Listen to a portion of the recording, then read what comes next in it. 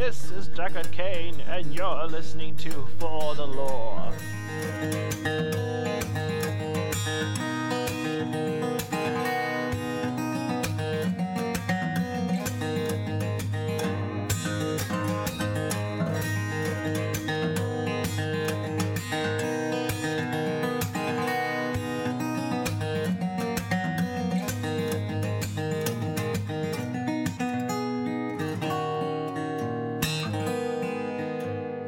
You're listening to For the Lore, the podcast that delves into the craft of our favorite games, whether lore, gameplay, or even game design.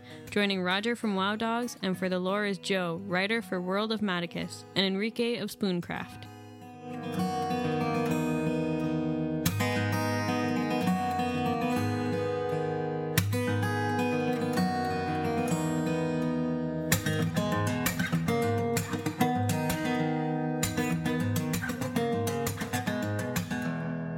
Hello and welcome to For the Lore. There's Roger coming to you on March the 8th for our 25th episode.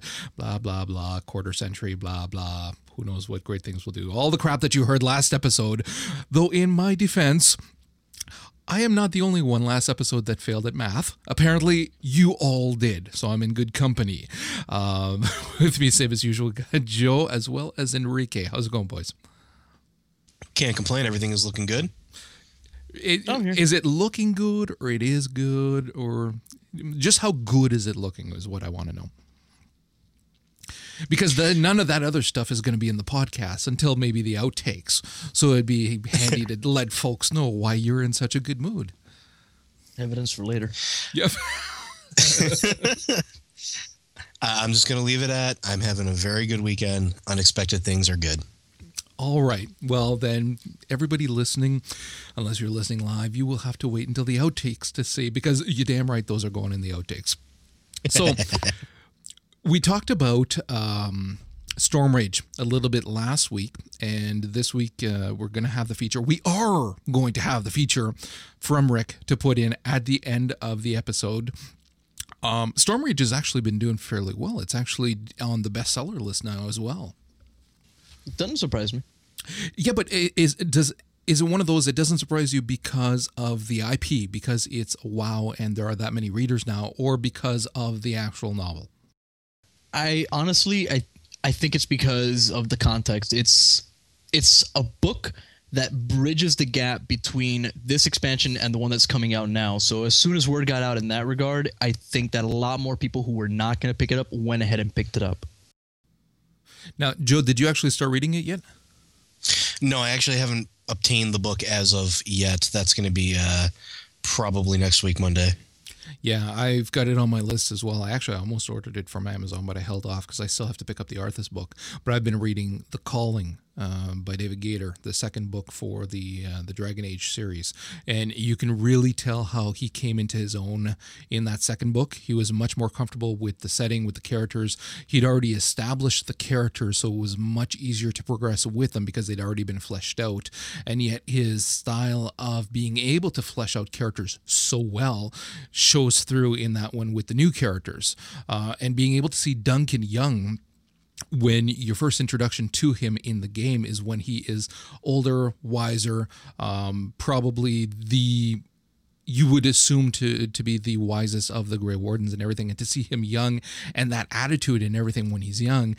So far, I'm not that far into it yet, but I'm absolutely loving it. I was thoroughly impressed with that book. I really can't express how happy that book really made me. The way that the writing was done, the way that the characters were introduced, and all the little plot hooks that were kind of just thrown in there too are absolutely amazing. And you said you're not that far in, so I don't want to ruin anything. But after you get about the halfway point of the book, you start seeing exactly how much of this he had already pre-planned with the game. And that's really the awesome part. You see how the two really go together really well. Yeah, see, and that's exactly what I'm looking forward to. I would like to finish it before the expansion comes out, because that is right around the corner for us right now, too.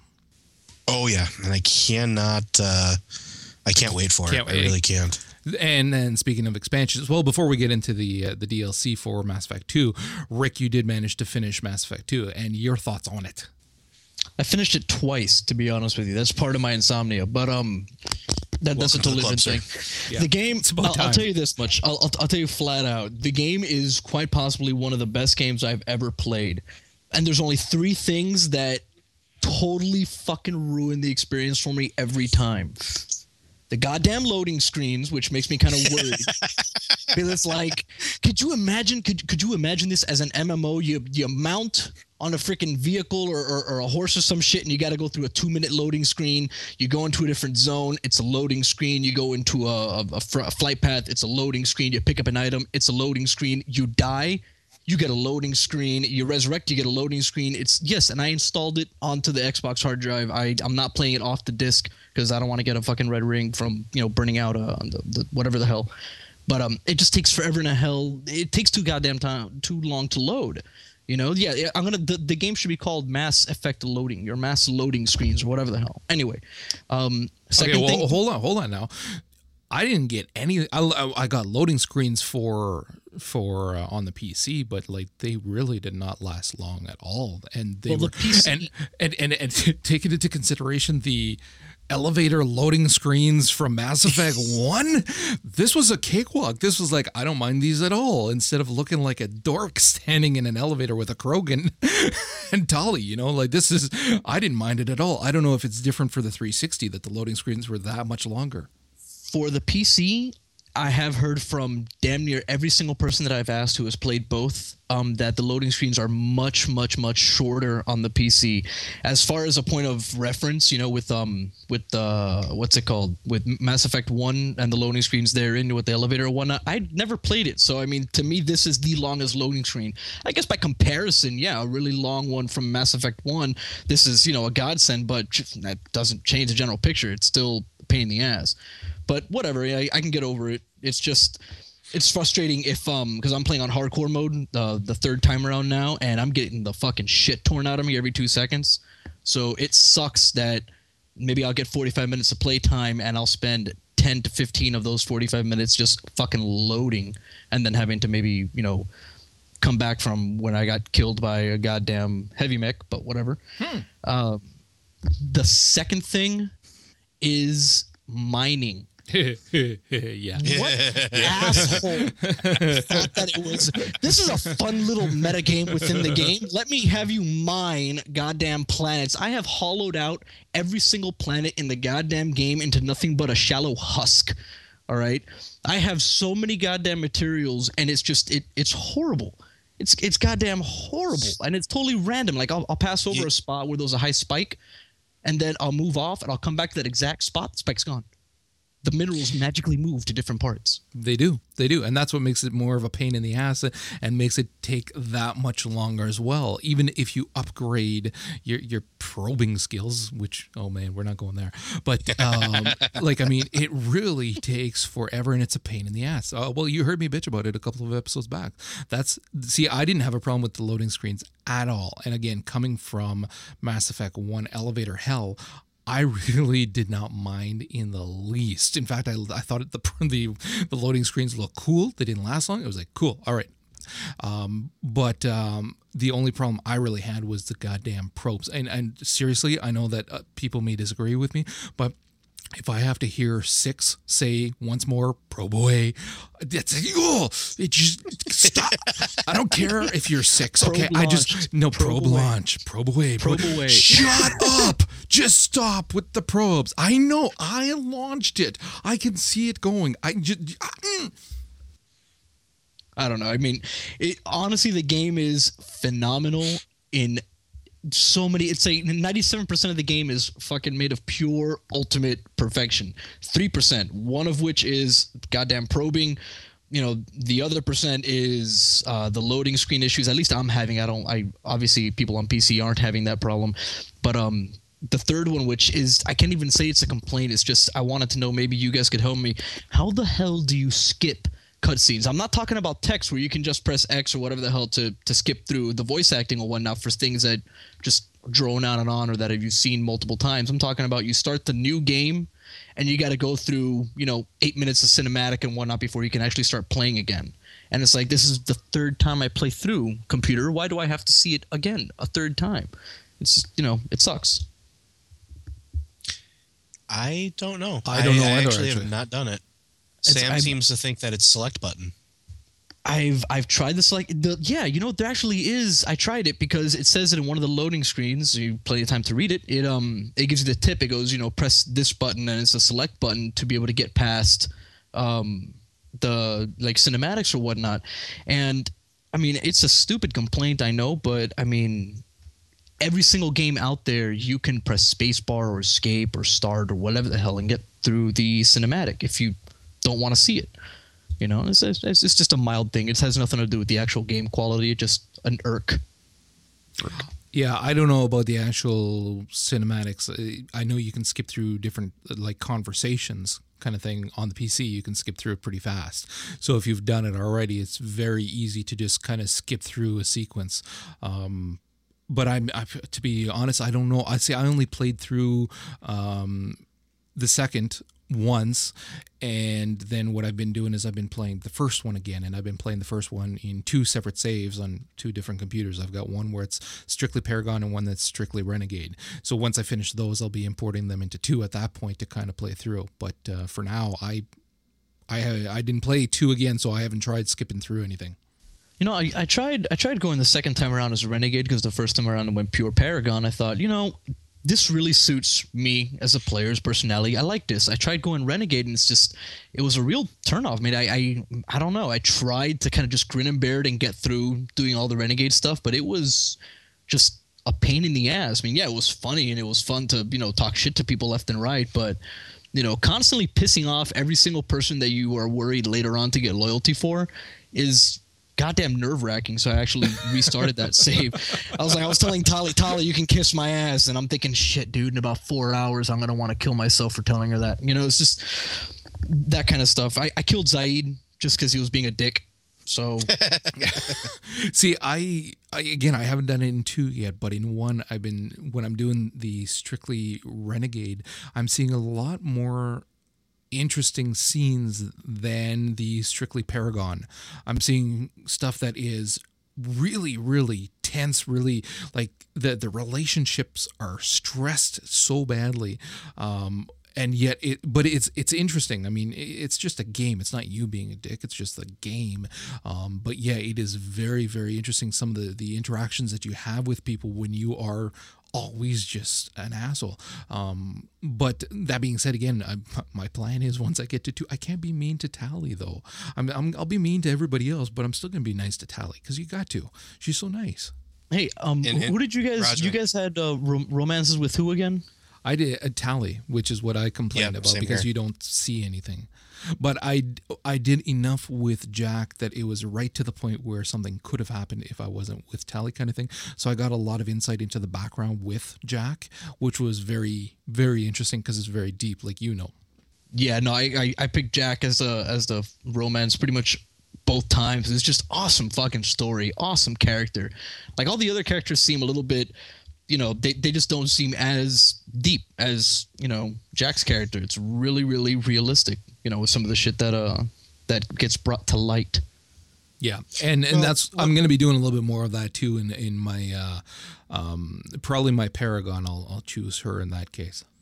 Sorry, go ahead, Joe. I was just going to say, I was just really surprised with the amount of story that all of them get. I actually didn't do Jack, but I did. My Paragon was Miranda. And that was rather interesting since she's the eternal loyalist. But honestly, Tali, while I was disappointed, the entire lead up to it, I think, was still worth it. Everything that I got out of it, and I kind of want to do a third playthrough just so I can try Jack. See, I know that sounds bad that I'm trying to try things out with these women in the game, but there's just people don't realize exactly how much BioWare really puts in their social interactions between just party members in general. And Mass Effect 2 is a perfect example of how that's done and done well. Yeah, I really enjoyed the lead up to Tally. I was disappointed at the end, but even then, having gone just far enough with Jack, just to prior to when something could happen, the story with Jack was far deeper than the one with Tally. The layers of that character are unbelievable just because of everything that she's been through. So yeah, very cool. Moving on from there, though, we're looking at getting our DLC for Mass Effect 2, the Hammerhead, very, very soon. Yes. There is a video that's out. I'm actually going to post a link in the show notes so that everybody can see it if they did not, where they show the Hammerhead quite a bit. They talk to the good doctors from BioWare as well to get some information about future DLC work as well as expansions. They even touch on Dragon Age as well. It's interesting to hear them talking about the different teams that they have working for both IP, both franchise, and how much they've got planned as well. And what they didn't confirm anything, but there was the rumor, the way they were talking and hinting about the Space combat? no, the Mass Effect 3 potentially coming out sooner than we would think. They were talking about the something coming out next year, and they didn't point blank say that it wouldn't be 3. So very, very cool. Yeah. Yeah. The Hammerhead footage is the Hammerhead footage was fucking awesome. Okay, for one, and it's just, dude, they could do so much with this game, man. They can do so much. To me, the Hammerhead says, we are so sorry for the buggy in the first game. Please have a vehicle that doesn't suck eternal balls and enjoy. Because Rick, you never got to experience The Mako? The Mako. But the Mako was just Horrible. So it was an exercise in frustration. Like, a video game has not made me want to put my controller through my TV like that in such a long time. And I mean, the Mako was horrible. Now the Hammerhead is just, I'm looking at it, I'm just like, thank you so much for realizing that your first vehicle sucked so much ass and putting in something that doesn't suck. I kind of don't want to play Mass Effect 1 now because everybody keeps telling me, like, the combat was a pain in the ass, the Mako was fucking broken, blah, blah, blah. I'm like, okay, maybe I'm just going to go read the wiki to find out what happened the last time around because I know what's happening now. It wasn't that bad. In all honesty, I did not hate it quite as much as everybody else, and nor did I have as much problem with the combat as well. I changed some of the key bindings to match Mass Effect 2 in so much as you can, and I really have not been having, I mean, it's not the same, it's not as fluid by any means, but it's certainly still enjoyable and it's still fantastic. And again, it depends highly on what class you pick as well. So I'm doing both Infiltrator and Vanguards depending for my Renegades and my Paragon respectively, and I'm not having any problems really. I'm not bitching about the combat at all. And again, it's one of those games that I'm saying it's worth playing without a doubt, worth playing it. And then from there, I can't wait to see the difference that will occur when I import that character into 2 as well. So yeah, it's in my opinion, it's definitely worth doing. Moving on from there, staying with BioWare, however, they had a nice devblog entry for Star Wars: The Old Republic on the Jedi Counselors. Very cool stuff. Like I haven't been really as hyped about them as I have about the Empire, right? Empire, Republic, yeah, Empire. What? Mm-hmm. Yeah, okay. The Republic. Yeah, I've been more leaning. I've said it before. I'm not a Star Wars fanatic, and it's not counselor. It's counselor.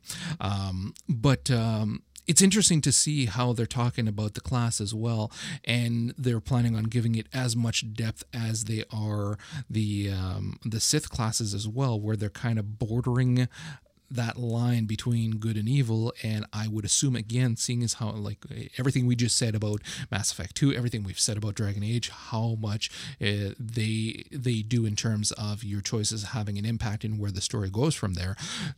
I'm very interested to see then these Jedi counselors, what's going to happen if you do stray a little too close to the darkness kind of thing, and then how that will impact the game from then on.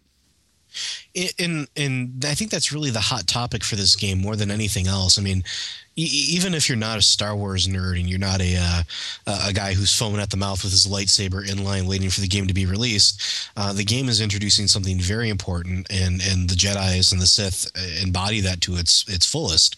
The game is letting you switch between light and dark sides. So what happens? And I think that's counselors are great subject to take a look at that. The counselor is the walker, the balance between them, has to know enough about the dark side not to go completely bat nuts crazy, and has to maintain enough of the light side to, keep the balance and make sure that they still do something good and keep the force from going one way or the other. And it's interesting to see that they're putting a class that essentially their main goal is to ride the line. When they're making a big deal about how a Sith can be redeemed, and they're making a big deal about how a Jedi can fall from grace and switch from the light to the dark side, it'll be interesting to see the quests and the interaction that a character that has to walk the line between the two gets, especially from a story perspective too. I mean, think of the quests that you can get from just both sides. I mean, you're not going to get full out assassination of senators or some shit like that, but I mean, still, it opens up so many different doorways for unique character development and gameplay. Well, what I'm seeing a lot more as well is not going to be what you're talking about, but also, again, and we've seen it due to everything that they're doing with the other games. What I'm seeing is incredible quest opportunities where if the writers there are given the opportunity to go down every path and say, and just that you've got this Jedi counselor that's now evil, you now have to furnish this type of player with quests that are going to really interest them.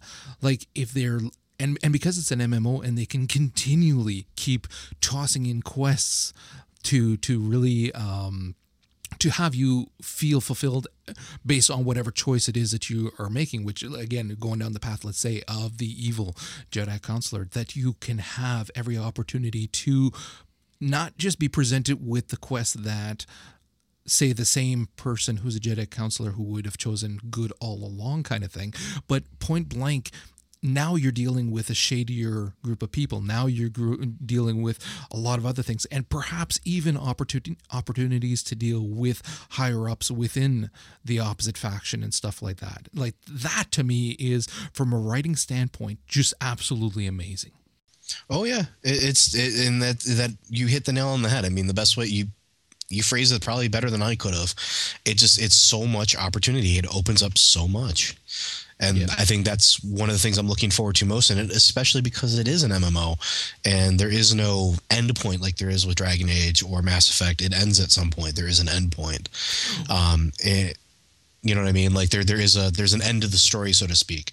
Whereas Star Wars, not so much. Yeah, well, it's, again, I keep thinking about it in terms of, I keep trying to apply different game mechanics to it that are, say, in WoW, and in terms of being continually able to progress a story forward the same way as they've done in WoW.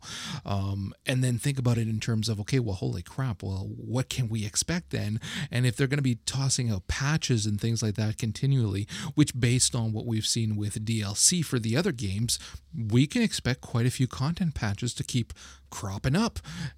Like what they'll be able to do with the game and to offer, you know, by then they'll have watched the player base enough to see where people are going that they'll be able to tell, okay, well, most people will be interested in this kind of stuff and whatnot, and start writing quests along that, start working on that. So yeah, no, I can't wait for this goddamn game to come out. Moving on from there, though, we're going to talk about what I think is probably the biggest news of the week, and that is Portal 2. Yes. Oh, dudes. Now, the Valve announced, and this I'm thrilled about, they're finally going to support Macs. God damn it, they're supporting Macs. So you're going to be able to get Steam as well as the Source Engine on the Mac. So you're going to be able to play Left 4 Dead. You're going to be able to play Team Fortress. You're going to be able to play Counter-Strike and Portal and Half-Life on the Mac. Plus, they're going to be putting them out simultaneously, and you buy one, you got them both. So Portal 2 is going to be the first one to come out that's going to be released simultaneously, and I get that just made me so happy, so happy. I think Roger needs new pants right about now. Oh, but yeah, no, what that means is that I don't need boot camp quite as much. God damn it! Yes. So if everybody can follow suit, I will not need boot camp, because the reason I bought a Mac was not to install Windows on it. So this here, to me, represents the end of the argument that Macs are not for gaming, because if they're going to be putting out these heavy games, and Portal 2, please, there you go. It is now a gaming machine. Oh yeah. I definitely agree. And I mean, that was a huge announcement, especially for me. I have my MacBook Pro. It is my travel machine. When I go, to conventions, or when I'm traveling, visiting family, or whatever the case is, I bring it with me. And I'm irritated that I can't do things like, play the games that I purchased on my PC through Steam. Now I'm not going to have to care, because if I buy it for one, it's counts for both. Fuck yeah. Also, Portal 2 being the first game supported, that is absolutely awesome. And both of you guys know how excited I've been about the Portal 2 announcement and the information. I mean, I've been sending you guys links for the last week about all the shit they've been doing for it, and I've just been going crazy waiting for this game. And I really, really, really, really, really can't wait to be able to load up my Mac and say, oh, look, Portal, I'll be back in an hour, and be able to do that when I'm traveling and everything else. And it's nice. It's nice to be able to switch between the two computers without having to, boot into Boot Camp, load Windows, make sure the Windows copy is valid, make sure it's cracked, or whatever the case is, So to me, it is the end of the argument. Which one is better, Mac or PC for gaming? Because now there's case in point. You can do both. Doesn't matter. Well, there's something I wanted to discuss with you guys. It's kind of been it's not so much about the Mac issue or PC issue, but with Portal 2, it's been like a really heated argument between my friends that are saying, Valve, please don't change Portal, don't add all this stupid crap like multiplayer and blah blah blah blah blah, trying to be like all these other games. And I think having multiplayer in a Portal type game would be fucking phenomenal. As in cooperative multiplayer, having two people playing the game, like the old one player, two player kind of thing. I think that would be fucking awesome for this game. Well, it has such a unique mechanic too. I mean, the portal gun itself is absolutely fucking amazing. And adding that to a multiplayer, that's just going to be fun. Opening up portals, throwing bombs through, getting physics jumps and mass jumps going on with like companion cubes. That's just going to be a whole bunch of fun with your friends.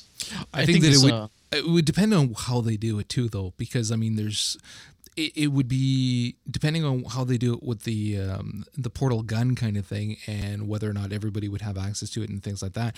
It would make it a whole new dynamic. Like it would really add a whole separate layer to your traditional first-person shooter kind of Team Fortress kind of thing, where all of a sudden now people aren't restricted by their environment nearly as much. So yeah, I actually, this is one of the few that I actually think would really benefit from such a thing if done properly. I don't know. I just think it would be it'd be cool. Absolutely. Could you imagine getting 2 or 3, maybe even 4 people to make just a giant ride, just like a huge portal maze kind of thing, where you jump through one and you get accelerated to like 1,000,000 miles per hour, flying all over the fucking place through all the different portals that are opened up. I don't know. I can imagine that, man. That'd be cool as shit. There's just so many cool things you can do with it. Is really the bottom line. And I don't know. I'm excited for the fact that not only will I be able to play it on my Mac, but I can go to a LAN party and play it with my friends multiplayer without having to lug a big case around like old school LAN party style. So I'm excited about that too. And I can't wait. I honestly can't wait for multiplayer. I've been playing multiplayer on BioShock 2, and I think it's absolutely amazing. I can't wait to see how they do it for Portal. Let's put a bet right now that we're going to get to see a tidbit or a hint of either Half-Life 3 or Half-Life 2 Episode 3, finally finishing it all off somewhere at the end, or somewhere at the end of Portal 2. Yeah, well, that's what they've already hinted about as well, too. Yeah. Okay, have you looked at?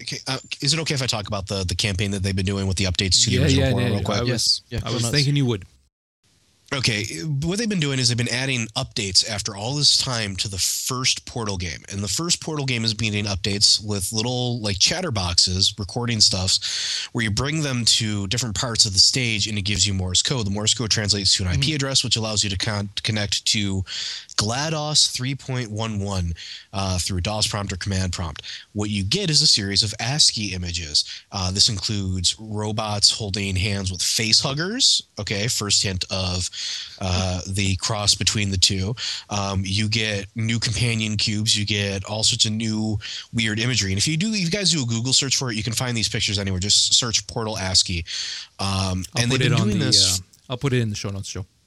Right. Excellent. Put them in the show notes. Awesome. So visit the show notes, guys, and click the link because you're going to be absolutely bawling. You're going to be laughing so hard at some of these pictures. They're just absolutely off the wall. But it comes at a point right before they announced Portal 2. Also, the other thing that's kind of odd for everybody, we might not have to wait very long for a Half-Life 3 announcement. The big speculation right now is that GLaDOS 3.11 refers to March 11th, 3/11, which is where Gabe will be receiving an award at the GDC, at the Game Developers Convention in San Francisco, Game Developers Conference, in San Francisco, for his works. They're thinking that there's going to be a large announcement when he receives his award, and a lot of speculation has to go with the tie-in between the Portal universe and Half-Life, because technically they exist in the same world. So I think we're gonna see the potential for crossover between the two games coming even quicker than anybody ever expected. And I don't think we're going to have to wait until the end of Portal 2 to see it. Hell, halfway through Portal 2, you may get launched into Gordon Freeman. You never know. Well, not just that, but they've changed the ending to Portal 1 now as well. Yes. So there's spoilers right then and there talking about what could obviously be a merge between that and the Half-Life. Well, there should be. That's the big cliffhanger ending to Half-Life 2. I mean, like, it's been out for so many years. I'm not spoiling anything.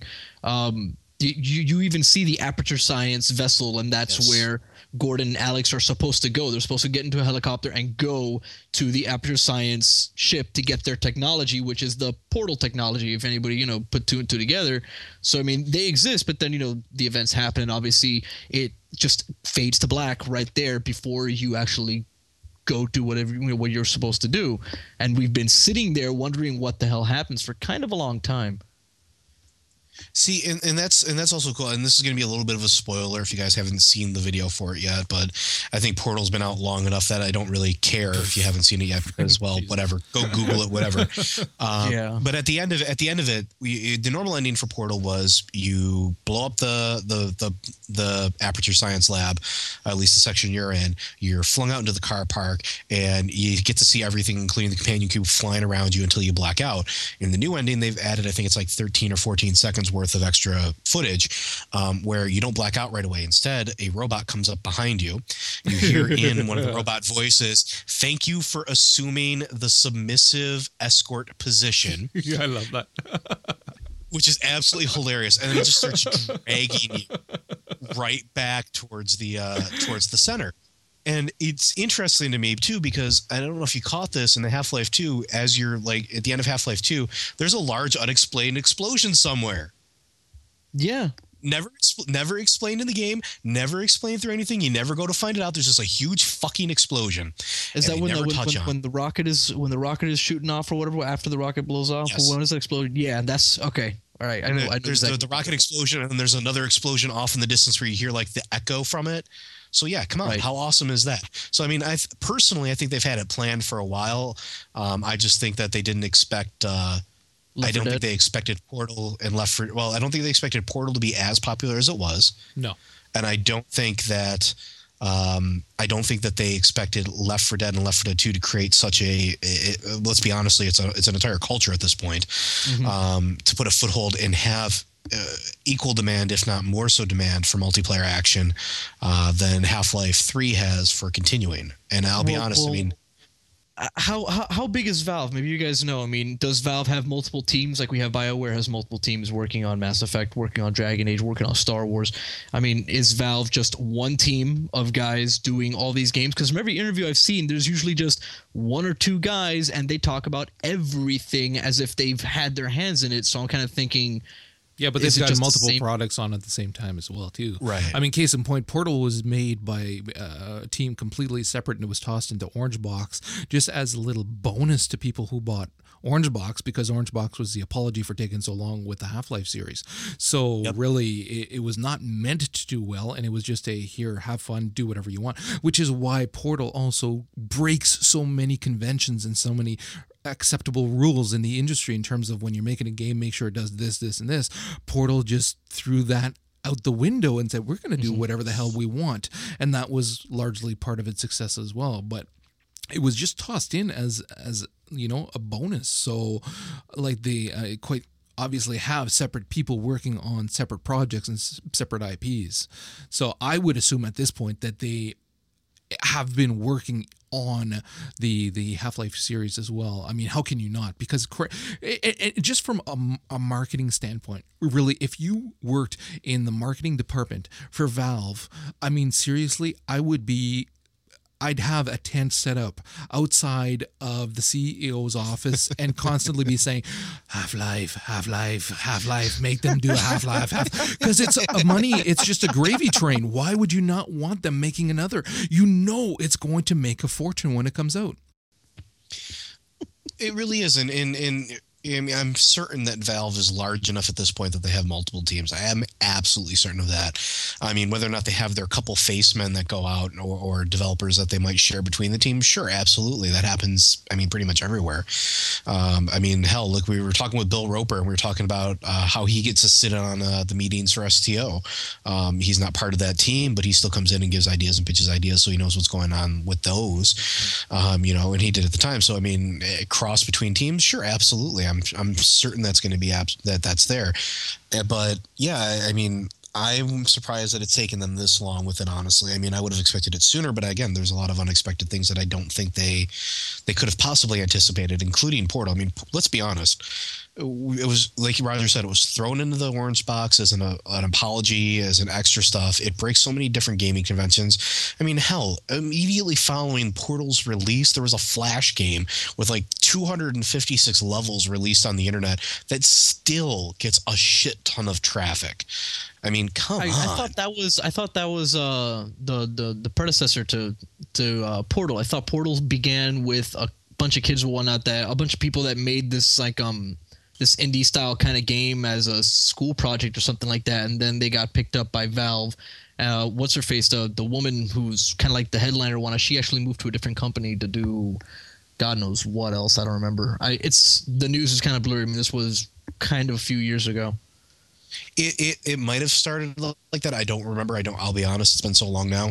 But I'm just saying in general, the fact that the site still gets it, you know, that much attention, the popularity of it is just absolutely amazing. So okay, moving on from there, you brought up STO. We may as well get into this as well. There was some interesting news about Star Trek Online this week. Some interesting forum threads as well too. We'll start with that, and then we'll go into more about the stuff that they're working on right now too. So Atari decided, well, whether it was Cryptic or Atari, who knows, but it was going to be sold through Atari. They were going to be, the game was not yet 3 weeks old. Let's be very clear. That means that people's 30 days of free play was not yet up. Atari was going to be selling Star Trek Online not only cheaper, but they were going to include an additional 60 days. Not 60 days, whereas everybody else got 30. No, 60 additional days. So people were going to get 90 free days of play for cheaper. So a thread was started on their forums.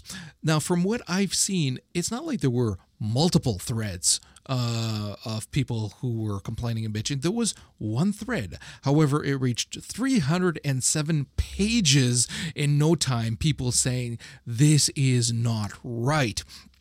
the moderator for the forum decided, well, we can't be having any of this. So closed down that thread, started a new thread with the comment, we do care about your comments and feelings on this issue, but it's simply growing beyond our ability to track at the moment. As a result, I've gone and made a brand new official feedback thread you guys can find here. I don't know why they needed a new one. Maybe in the hopes that there wouldn't be quite as much bad or negativity in that thread. However, 226 pages later, yeah, people were still pissed off enough that Cryptic pulled it and changed their minds and are not offering. That being said, the game is still being offered right now on sale, $20 cheaper. It's not even 3 weeks old. Oh, come on. I can't be the only one that's thinking this is not cool. I haven't played or anything. I just saw that the wave sounds really angry when I read it. The best way I could put it is there's no QQ party quite like a Cryptic QQ party. Let's be honest. The associated partners to Cryptic IPs have traditionally been very, very stupid. Atari is doing something like it's a slap in the face. I mean, for those of us that pre-ordered our digital Ultimate Edition with, whatever company we did it with, it's like, well, you know what? You're selling it cheaper now. Give me something back. Or you're giving them 90 days. I only got 30. Fuck you. Give me more time. People are rightfully upset, I think. I mean, 226 pages on the new thread, 307 pages on the old thread. Honestly, though, I wouldn't rage at Cryptic. I think it's going to be, I don't think it's all entirely their fault. I think the aggression needs to be filtered directly through to Atari and say, bitches, wake up. Get your head out of your asses and make sure that you're not alienating the people that went ahead and bought the game beforehand. And I mean, there is a certain amount of aggression there for everybody. It's I don't think it's just Atari. It is Cryptic as well too. I mean, they're both together in this, and I'm not going to defend Cryptic and say, oh, it's all Atari's. I'm not suggesting you are, but I'm just saying they're in this together. And the fact was, it was announced on their site, right on the homepage, and they're the ones that were pushing it. This is both of their screw ups, and it's not like we haven't seen screw ups from Cryptic in terms of, again, money making things like this as well too, where you are completely disrespecting the people who are supporting you already. And I'm not saying that Cryptic doesn't have any hand in the pot on this one. Absolutely not. But I'm just saying, they seem to be getting all of the aggression. That's all. I mean, literally. I mean, and obviously because they have forums that are easily accessed and people have accounts that they can sit and vent and bitch. Sure, absolutely. But I mean, honestly, do something. Get off your asses. Do something. Fix it. Give more time. Give an extra cookie to the people that were already in the game. I mean, hell, if they just did a special unlock for everybody, I'm pretty sure people wouldn't really care about the $20 difference. I mean, let's be perfectly honest. It's a whole bunch of stupid in one place. It really is. Yeah. Sorry, I can totally view this from an objective point of view because it does not affect me in the slightest since I'm not playing and I don't ever intend to play it. But it's funny because if I look at this from just the story that you guys are saying, it sounds like you coined it, bro. This is like the biggest retard stupid move I've seen in a while. Other than Ubisoft, which I really want to move into because I want to. Can I share that story before we talk about the other thing? We're not done with Star Trek though. Let's finish with Star Trek and we'll go to that. But okay, back to Star Trek and enough bitching about that. It was a bonehead thing to do, and that's just it without a doubt. And again, like with other things, it's and this is why I don't. I do lay blame on Cryptic to a certain degree, because they'll try something up to a certain point, and then when they get that outraged cry, then they go, oh, okay, we pushed too far. Well, you know what? Don't try to push so damn far. There's a happy medium there somewhere. And I will say it's very difficult for companies in a lot of cases to find your happy medium, but Cryptic should have learned by now between all the games that they've put out. Seriously. But that said, I still am having fun in the game, so... Yeah, let's move on with there and talk about some of the new stuff they're talking about as well. Go ahead. You've looked into it as well. Well, no, you go first. Go ahead. Okay, they're talking about quite a few things. They talked to the executive producer here. There's a pretty good interview that I'll link in the show notes with the executive producer, Greg. I'm not even going to try. Zinkiewicz, whatever, where they talked about some of the stuff that's going to be coming out, as well as some of the things that they may have done wrong and things like that. He was a little defensive at points, I did notice, but they are talking about starting the Borg missions like right away. They're going to be starting it off, and this is not going to be these half-assed Borgs that you beat at the beginning. This is going to be some pretty serious questing. We're going to see some very interesting stuff coming up. They're also finally going to be working on content for the Klingons as well. Now, this is huge because it'd be the equivalent of, say, WoW came out and all of the missions, well, the majority of the missions, all of the options in terms of being able to change your outfits and things like that was restricted to Alliance, and Horde only got a husk of a questing zone and things like that. That's what it is right now. If you choose to go Klingon, you are basically just PvPing.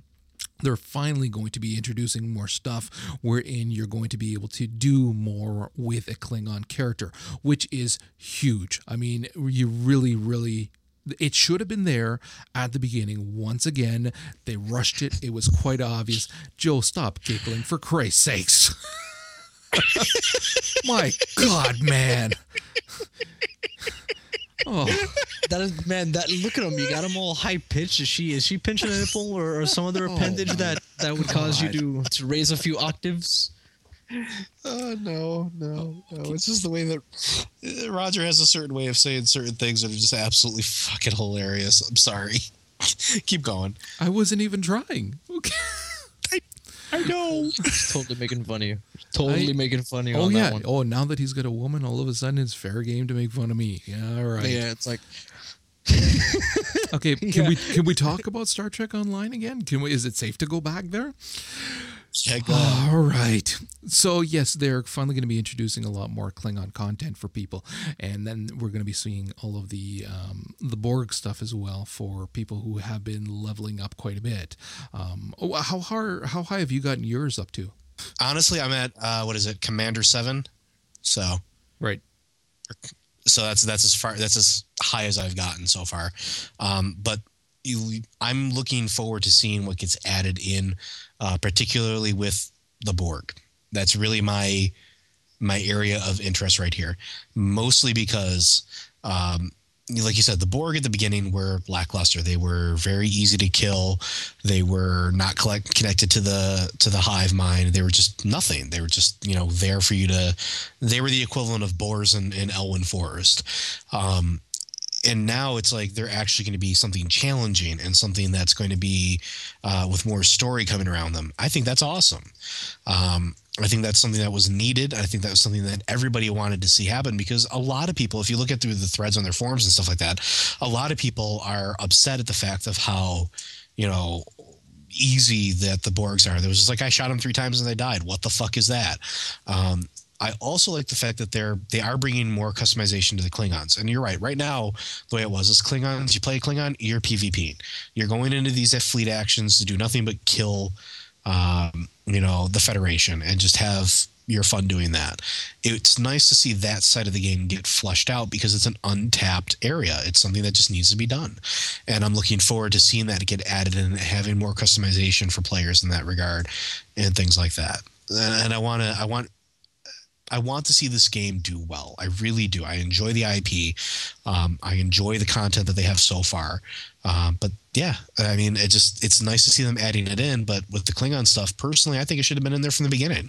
There's a lot of things that should have been in from the beginning. That's the thing. Like, we've talked about it quite a bit. The thing that's frightening me is their model, wherein they're talking about certain things will be pay to download it, and some will be given as part of content patches and whatnot. And again, I just keep going back to the WoW model of introducing so much, and you're paying the same thing monthly as you do for Star Trek. And right now, the Star Trek, God damn it, Rick, the Star Trek Online has got so much, so little content in it right now in terms of comparison to, laugh it up, no nuts. In comparison to vanilla WoW, even. I mean, when you're looking at it in terms of how much was in there, how much is in each comparatively, it's you can't even compare the two.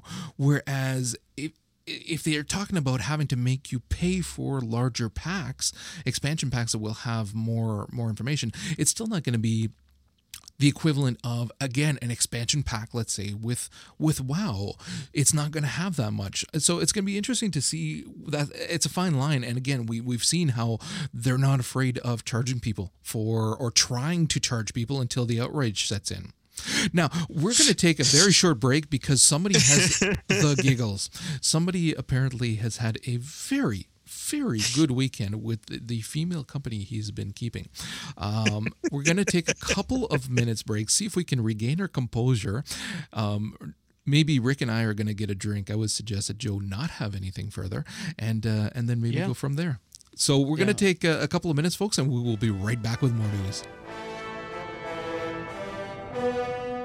Citizens and friends of Gnomrigon, today is the day we take back our glorious city from that vile traitor Thermoplug. Gather around me as we prepare to reclaim our homeland.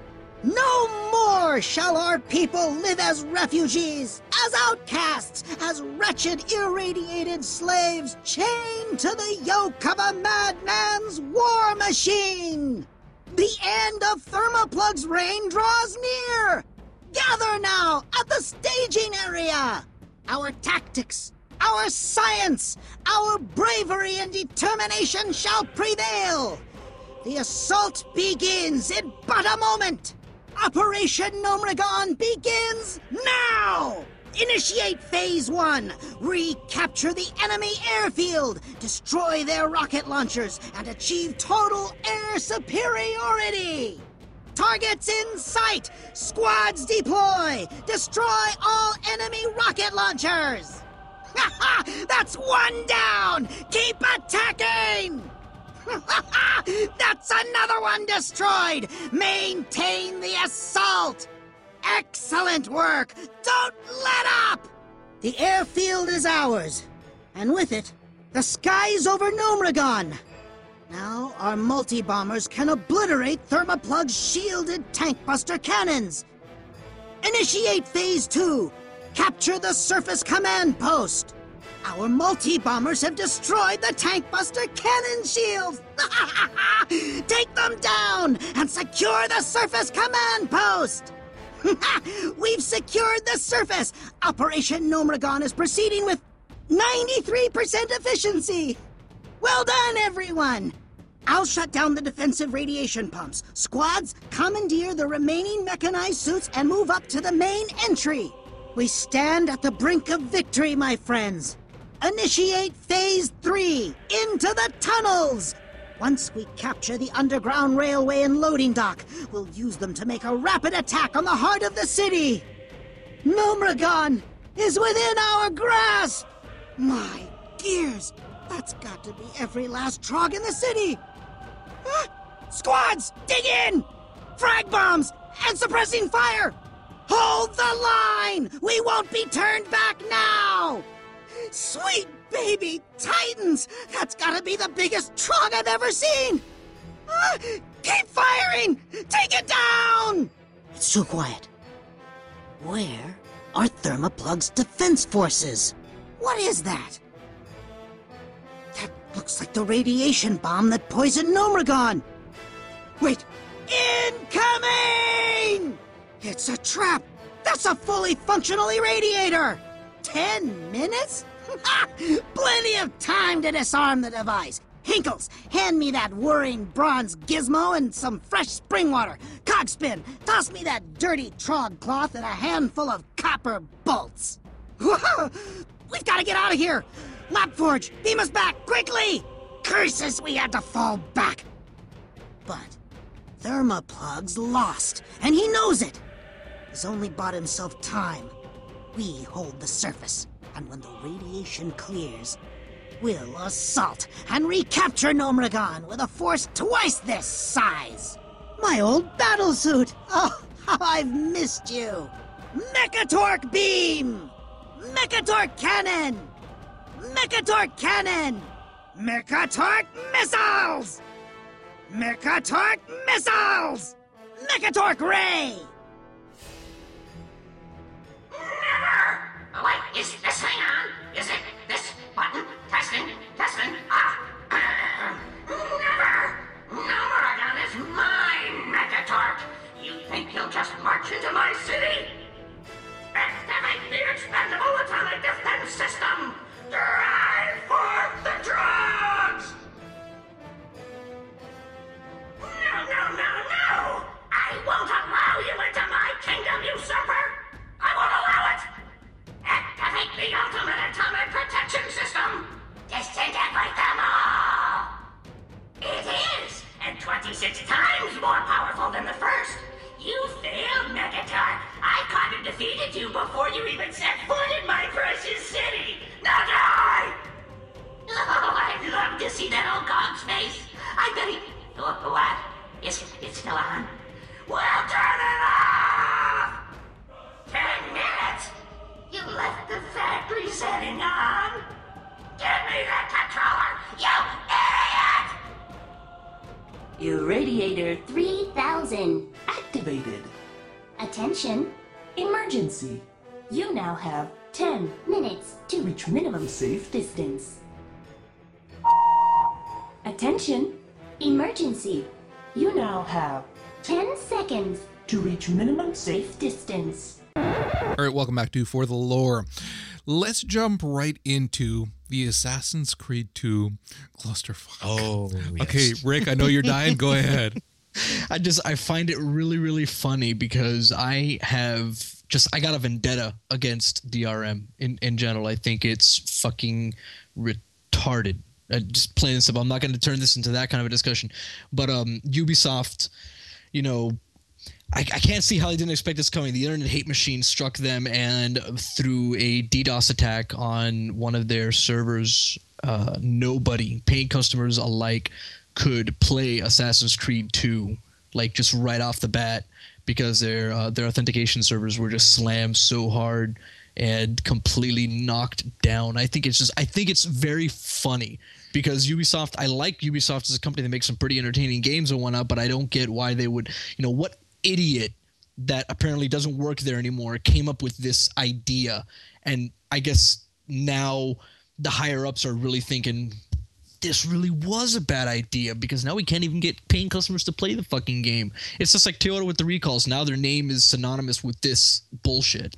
And I'm okay with that. I don't think that they have come to that conclusion just yet because from what I've been reading is they're really trying to downplay it now and say that most people were still fine. A small portion of people weren't able to log in, and we do apologize for them and blah, blah, blah, blah, blah, all that corporate ass bullshit. That's very PR. That's very canned. Exactly. Why would I admit that I did something stupid and that the next time it happens, it's gonna be it's gonna happen. It's going to happen again. It's gonna happen. It is. Of course. Servers, this is the internet. Servers go down. Any professional, any IT professional out there knows that. I mean, Roger, we've been working in this field for how long? What happens at some point in time? A server goes down. It has to be fixed. There's scheduled maintenance. Something happens. So during that window, you're going to say every single one of your paying customers can't play. I mean, it's not good. It's not. I am the whole debacle surrounding specifically Assassin's Creed 2, which was one of the most anticipated games before its release. It's bad. It's bad juju. Yeah, I actually probably would have picked up 2 by now because I really, really wanted to play it. But I don't want to play it on the console. I want to play it on the PC. And in all honesty, this has made it to the... I'm not picking it up. If they change it and they reverse this, then I'll pick it up. But I am not picking it up under these freaking Orwellian rules of you can't get on unless we're watching you. It's just not going to happen.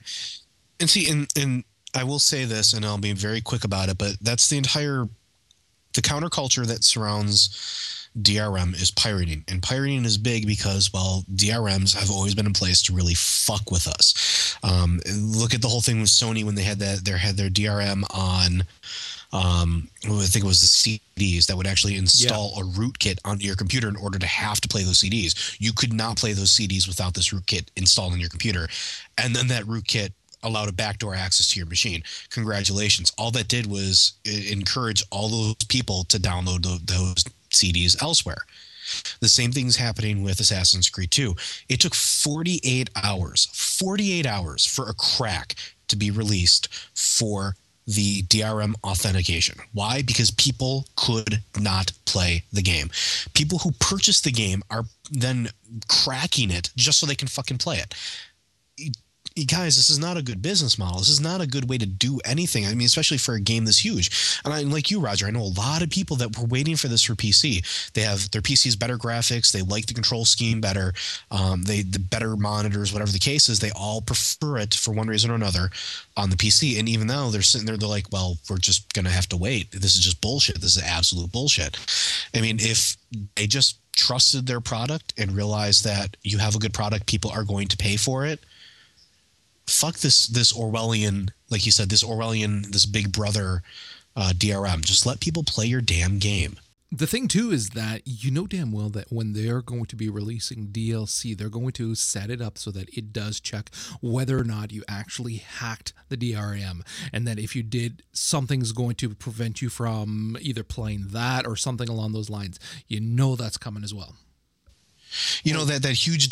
Go ahead.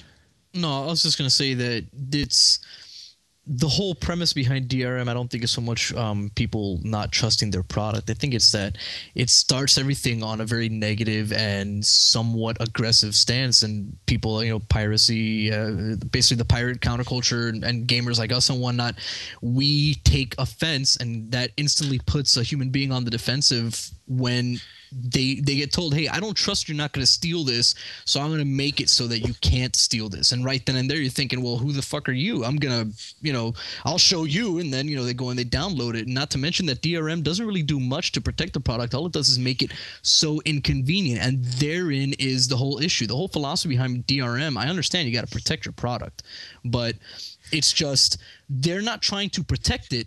They're not doing anything legitimately to protect it that can be hack-proof or whatever. They're just trying to make it so inconvenient that your average Joe like myself will not bother to hack it because it's too much a pain in the ass to do it.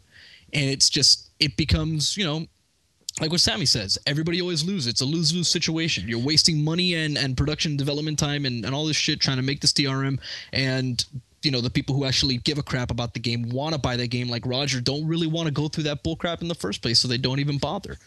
The thing, too, to keep in mind is, and this is something that they're going to have to learn eventually. I mean, it's not rocket science. The fact is that the DRM is not going to prevent the game from being hacked and distributed through wear sites. It simply will. That's how it is. So, and the fact that every single DRM that they bring out that they think, oh, this is going to be the end all be all and then we'll be fine, is not, and it's hacked within like 24 to 48 hours.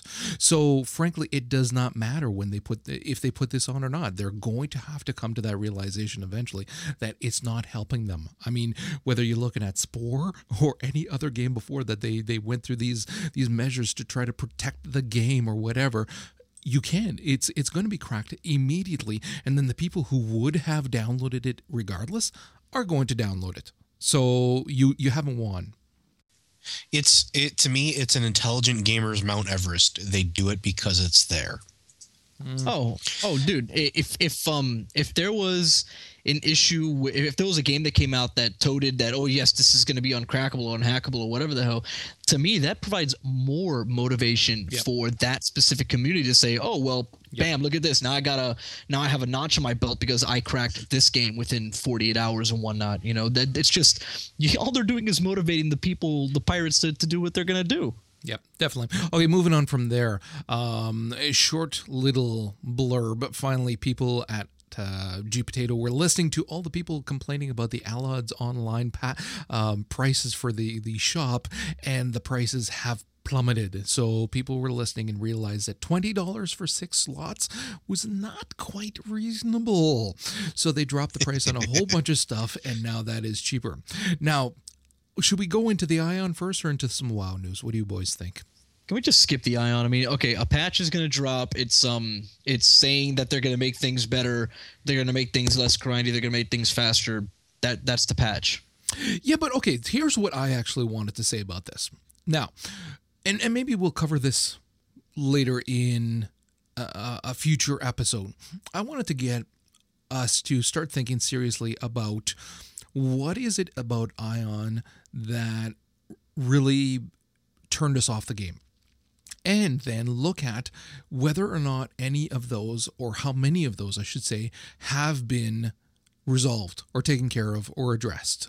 Because what they're doing with this patch here, and I'm certainly not coming to NCSoft's defense by any means. I've made my point pretty clear, but it'd be interesting to play devil's advocate here and to see, because truth be told, if I'm looking at a list that I've got of things that must change in the game before I can play it, and say 75% of it is taken care of, am I willing to accept that olive branch and say, okay then, all right, that's good enough. I can't expect it just because me, North American gamer, wants everything changed, that it must. No, it's a game that has to be for everyone. If it's 75%, will I then say, okay, I'll give you a try. I'll try again. And at this point here, looking at what they're talking about now, and we're not talking about patch 2.0, which they're talking is going to be very, a huge overhaul of the game. We're talking about 1.9, which is the way they're talking, fixing core mechanics in the game, not just making it prettier and making it, so you can swim and shit like that, but just changing core things. Now, from what I've read, actually, the bots and the spams are all but non-existent now. That was a huge one for me. Yeah, they've really cracked down on that. I was reading about that. So that was a big one for me. So that one's taken care of. They've made it so that you're going to get a lot more experience now, so that it's less of a grind. There's another one for me, because it was the grind that was driving me nuts. Mm-hmm. So here I'm not going to have to grind, and it's going to be a lot more experience. There's another one. They made it so that they're introducing this looking for group channel, which we've seen how popular that is with WoW, with the looking for dungeons. So if they do something similar, wherein you can quickly find a group, quickly get whatever experience you need from said quests that you have for certain regions or whatever, it's not as much a pain in the ass to look for a group and to find a good group or whatever, then is that going to be something that is going to make a difference? Is that going to make it good? I think that would make it much better as well. And then they're going to be making it so that rewards from quests and different things as well are going to be much better. Okay, there's another one. How many more do we need before we're willing to give this another try? One thing I will say about the notes, and as much hate as I have for this game, for all the same reasons you guys do, there's still enough about the game that I really want them to fix it so I can give it another shot and actually experience the game fully. What gets me about the patch notes for 1.9 is if you look through them, they have quotes from gamers, people who are playing the game, what they have problems with, things that need to be fixed, and they're actually listening to the gamers. And that's very important, because the gamer base really is what's going to give you the lowdown on what you need to fix. Whether they have somebody who randomly happens across our podcasts where we blow this game apart and tell them exactly why, or all those blogs, all the blogs out there, or comments on their forums, whatever they do to get their shit fixed, if they get their shit fixed, fantastic. Honestly, if they fix 75% of it, I would go back. I would give it another fair shot. I honestly would. See, here's another one too. Again, I'm going through the page right now, as everybody watching live can see as well. We've got also the money sinks are being fixed, wherein you're not being dinged the price of a house whenever you die, kind of thing. The money item drops are going up as well. Yeah, so there's those were huge to me as well. Now combat balancing as well, so that you're not going to have it so that it's always the same class that owns in PvP and whatnot. Here you're going to have more balancing throughout. Plus they're introducing new skills as well. They're introducing 50 new skills spread between the classes. Okay, the item. I just want to say one thing. Item drop thing. Oh, this is Ion, by the way, Sammy. the item drop thing was something that really irked me because it doesn't seem to make any sense at all the way they used to have it. So but they're not giving any specifics with these. I want to see actual values. I want to see maybe even if they would go ahead and do a PTR of this sort of thing, because there's just something so soul crushing as going through a dungeon, or specifically a dungeon, and going through this whole ordeal and not having a single item drop. It's essentially pointless. It served no purpose. And I realize I missed the point, Sammy. I'm so sorry. So again, my point is, and maybe we'll discuss this later on as well in a future episode, because we are going to bounce into some WoW news now. But my point is, I'd like for us to touch on it later in terms of, okay, here's the major problems we had. Here are the improvements that they've made where they have addressed those. Is it going to be enough that at some point we will change our minds and actually give it a second shot? And will it be before 2.0 drops? So with that, though, we will move on to some WoW, because there was actually some pretty big WoW news that came out, which we did report on. The boys reported on for the lore as well, because the voice clips for Mekatork and for Vol'jin were data mined, and we got to hear some very cool stuff. I got to tell you, especially the Mekatork stuff, I just loved it. It was fantastic. It looks like it's going to be a blast to play through the retaking of Gnomeregan. Yes, and honestly, and I wrote about it on the site. If you guys haven't checked it out, go to forthelore.com. Feel free to go ahead and read my write-up on it of Mekatork and the gnomes taking back Gnomeregan, and Rick's write-up on Vol'jin and the retaking of, what was the name of the town there? The Echo Isles. The Echo Isles. Me personally, it's the flushing out of characters. Now, Vol'jin got some story back in Warcraft, okay? When we're talking about Warcraft 3, there's a little background. You found out a little bit more about him. But for me, Mekatork, he was just there. He was just a guy sitting in the tram waiting for the Horde to come in. And I will say my fondest memory of that little gnome was watching an entire Horde raid wipe on the Gnome King before they nerfed the shit out of them. Why? Because watching a little gnome take out a whole army full of Tauren is absolutely fucking hilarious. That said, I like the fact that we are starting to get more story for these characters. And the story for these characters is leading into possible more story and lore for future games, for future release. It's justification for, like we talked about before, with like new things for engineering, things like that. And it's just nice. And the event itself, the events themselves for both are going to engross you in that character, at least that niche, that little market. And I know there's some people that just don't care about these places. Fine, go to hell. I don't care about you at this point. But for people that, people that like the story, people that like lore, and people that have been sitting there looking at these NPCs that are just sitting there doing nothing but just soaking up kills when you're going for your black warbear, there you go. I mean, this is for us, and I can't wait. The Mekatork ones are absolutely fucking hilarious. I'm sorry. I have not laughed that hard in such a long time. And it's just the interaction between Mekatork and the Quester. Yeah, oh yeah, those two. But also I'm looking at it and I'm trying to envision it like the quests that take you back to for the undead and for the Wrathgate and for everything like that. And I'm trying to envision, okay, well, that they're going to use that same kind of machinima kind of stuff for this, obviously. And I can imagine Mekatork rallying the troops beside him, and we can do it and everything. And they also play when you're falling behind, and then when you're gaining ground and things like that. And it just sounds like it's going to be fun. Not just that it's going to be epic, but it just sounds like it's going to be a blast to play through. Absolutely. And I mean, and you said it right, like taking of the Undercity after the Wrathgate event, that was a lot of fun, tearing through the Undercity in that little instance, a place that, some Alliance players never have gotten to see, getting to see a different side of it, getting a different side of the story. If you're a Horde player, I mean, they were just fun. They were fun events, and we're getting another fun event like this. And WoW really is, when they do events, they do them well. I can't think of a world event that hasn't been fun. Zombie Invasion, the Scourge Invasion when before Wrath was released, or was it BC? The Gates of AQ, whichever one. Yeah. The gates of AQ. Good lord! The Gates of AQ, I mean, there are events. That was something else, bro. Dude, he had giant Anubis freaking statues walking every goddamn zone. They were in the Barrens. They were everywhere. Yes. It was awesome. And when it happened too, nobody knew it was going to happen either. Like they just said it was coming, and then it just dropped on you. But I mean, even with the forewarning they're giving us, I mean, these events are going to be fun. This is why we play games, right, folks? We play these games to have fun, and it's nice to be able to say, "Well, I'm going to have fun doing this." It really is, and I can't wait. Yeah, the stuff for Vol'jin, like the Echo Isles, I'm a little biased, although I love playing Trolls.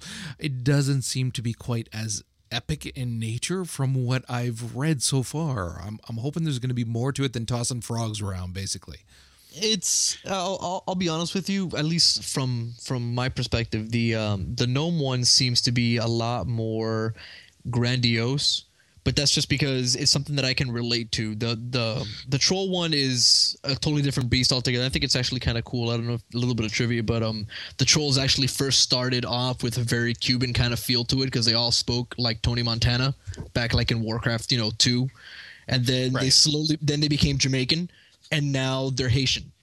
It's just really it just one of the NPCs you deal with, okay, is actually just an exact copy with an altered name of one of the Haitian voodoo loas. That's actually, that's like a worship, like a saint, if you would, So it's really cool how they're doing that. But back to the matter at hand, the gnomes, you're looking at a giant military offensive with mechanized infantry and tanks and bazookas and crap like that, and just an actual army of gnomes and, us players and whatnot that are joining in as well, assaulting and doing like a city siege, right?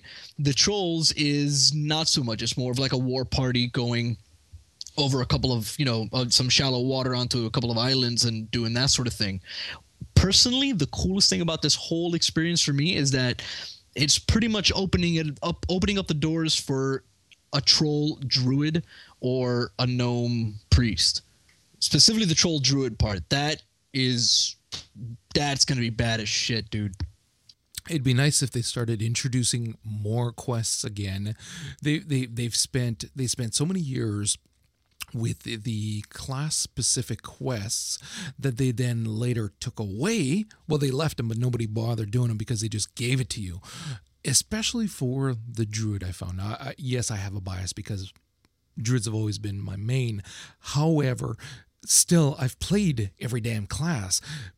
The druids are, and maybe close second warlocks, the most interesting in terms of what you can do with them by simple virtue of the fact that they have to learn these different shapes and everything else. There's so much history, so much lore that can be applied to druids, and yet they've made it so that you can skip through all of that.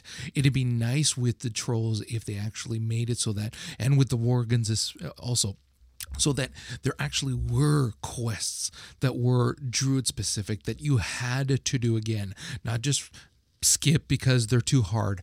Do the damn quest because it's important to understand the reason why you're playing this class.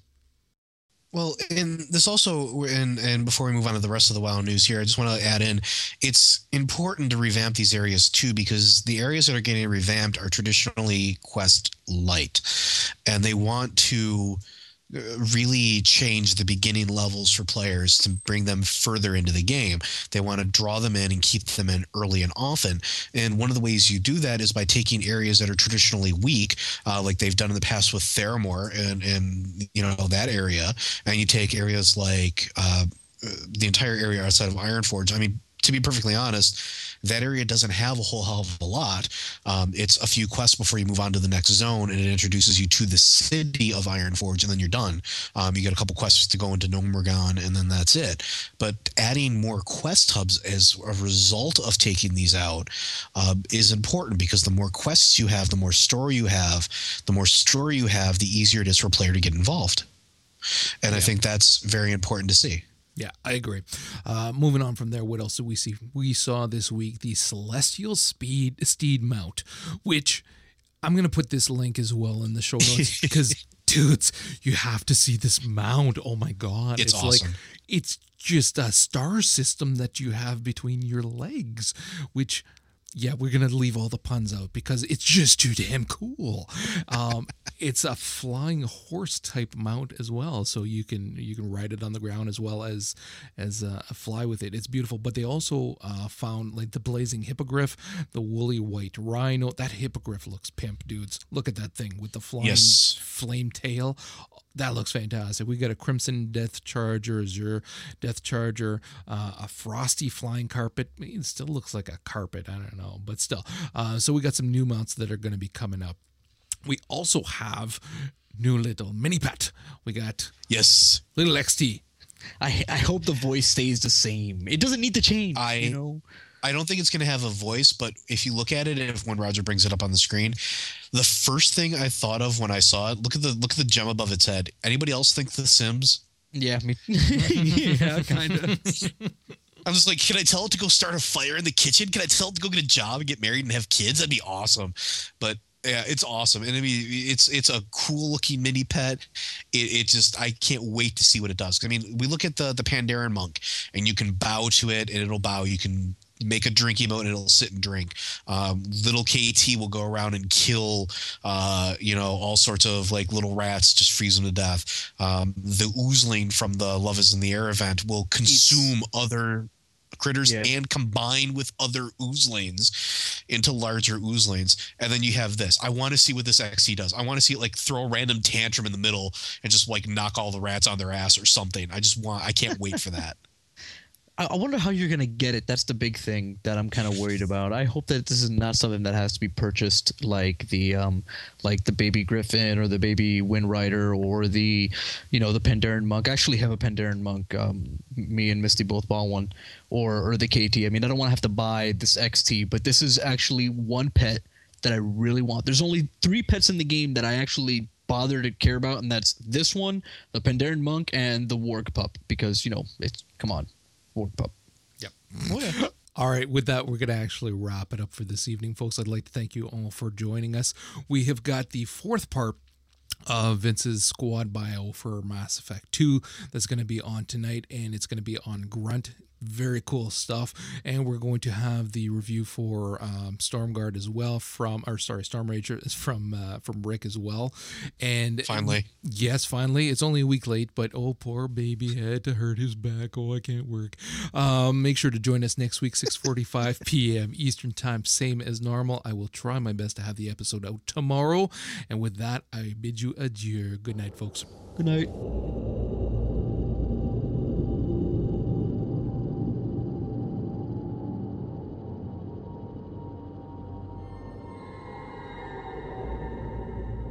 Hello, everybody. This is Rick from Spooncraft.com, the For the Lore podcast, and I'd like to talk to you a little bit about the book Storm Rage by Richard Knaak.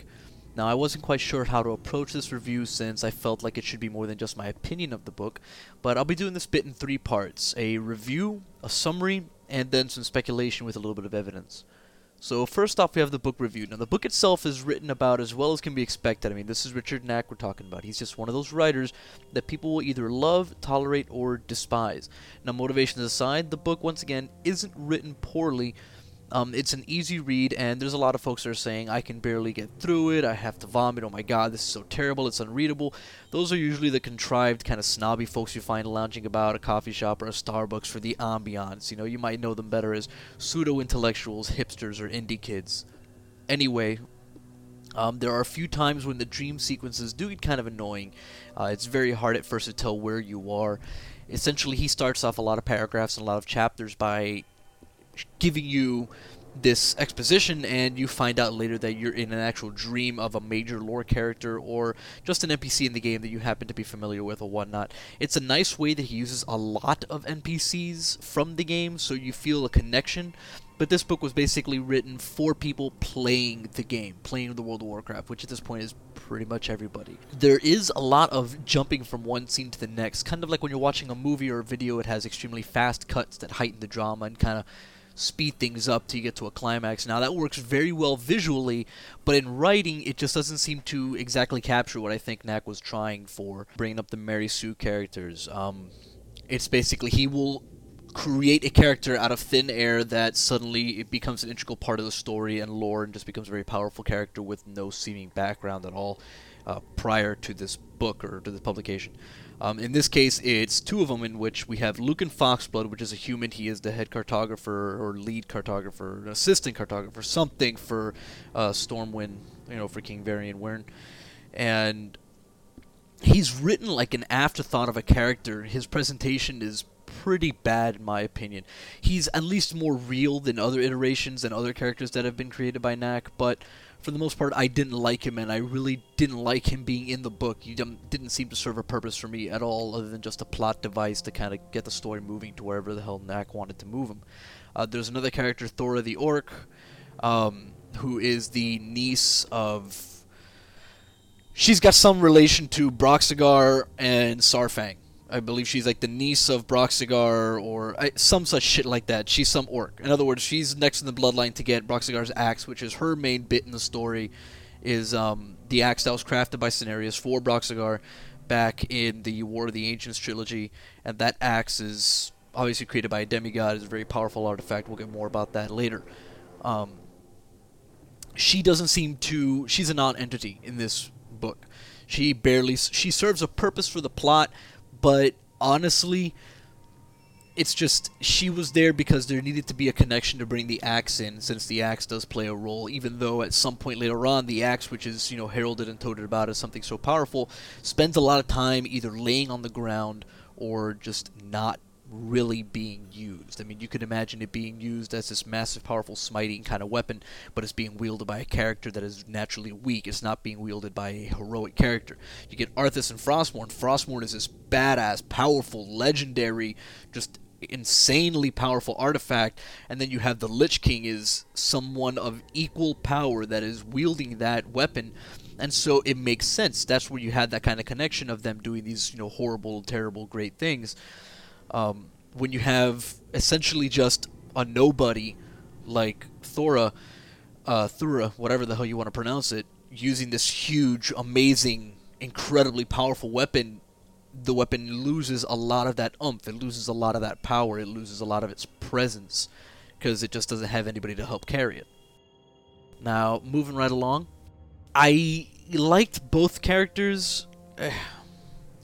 To kind of put a final note as far as the whole Mary Sue thing, I actually did like Ronan more than these characters. I mean, a lot of people hate Ronan, and they hate his living guts, and they wish he was never brought in, and they want to, eviscerate Richard Knack for even including this character, but, whatever. They put him into this, he's in the story, he's in there now, he serves a purpose, it's really not that bad, and people can argue to the high heavens. Just get over it. Another thing in this book that I noticed is the iterations of Malfurion and Tyrande, which are two major players in the book. Obviously, it's titled after Malfurion, are the same as those that were in the War of the Ancients trilogy. So if you saw the characterization of these two figures in the War of the Ancients trilogy, they have pretty much the same.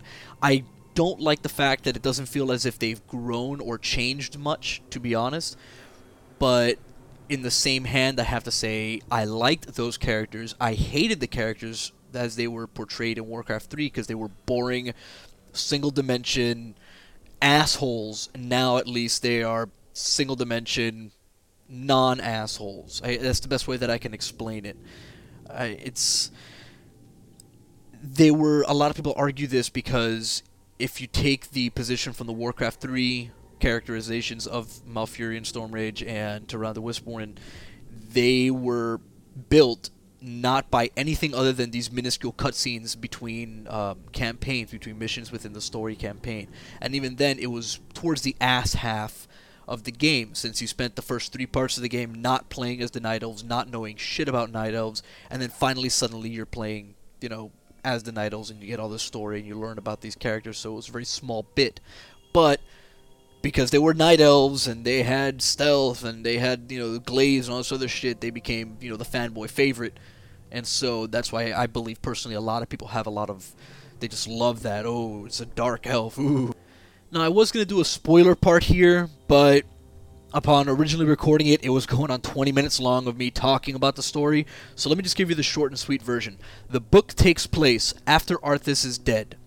After the Lich King is defeated, during the events of Wrath of the Lich King, imagine that the expansion is over. You are now sitting in this funky zone during the summertime when people normally quit the game, in between the end of Wrath of the Lich King and the beginning of Cataclysm. So Cataclysm has not happened, Deathwing has not popped out of the ground yet, but Arthas is no longer an issue. So the book takes place while everybody is in the process of rebuilding and dealing with the fallout and the repercussions and all the events that happened within Wrath of the Lich King.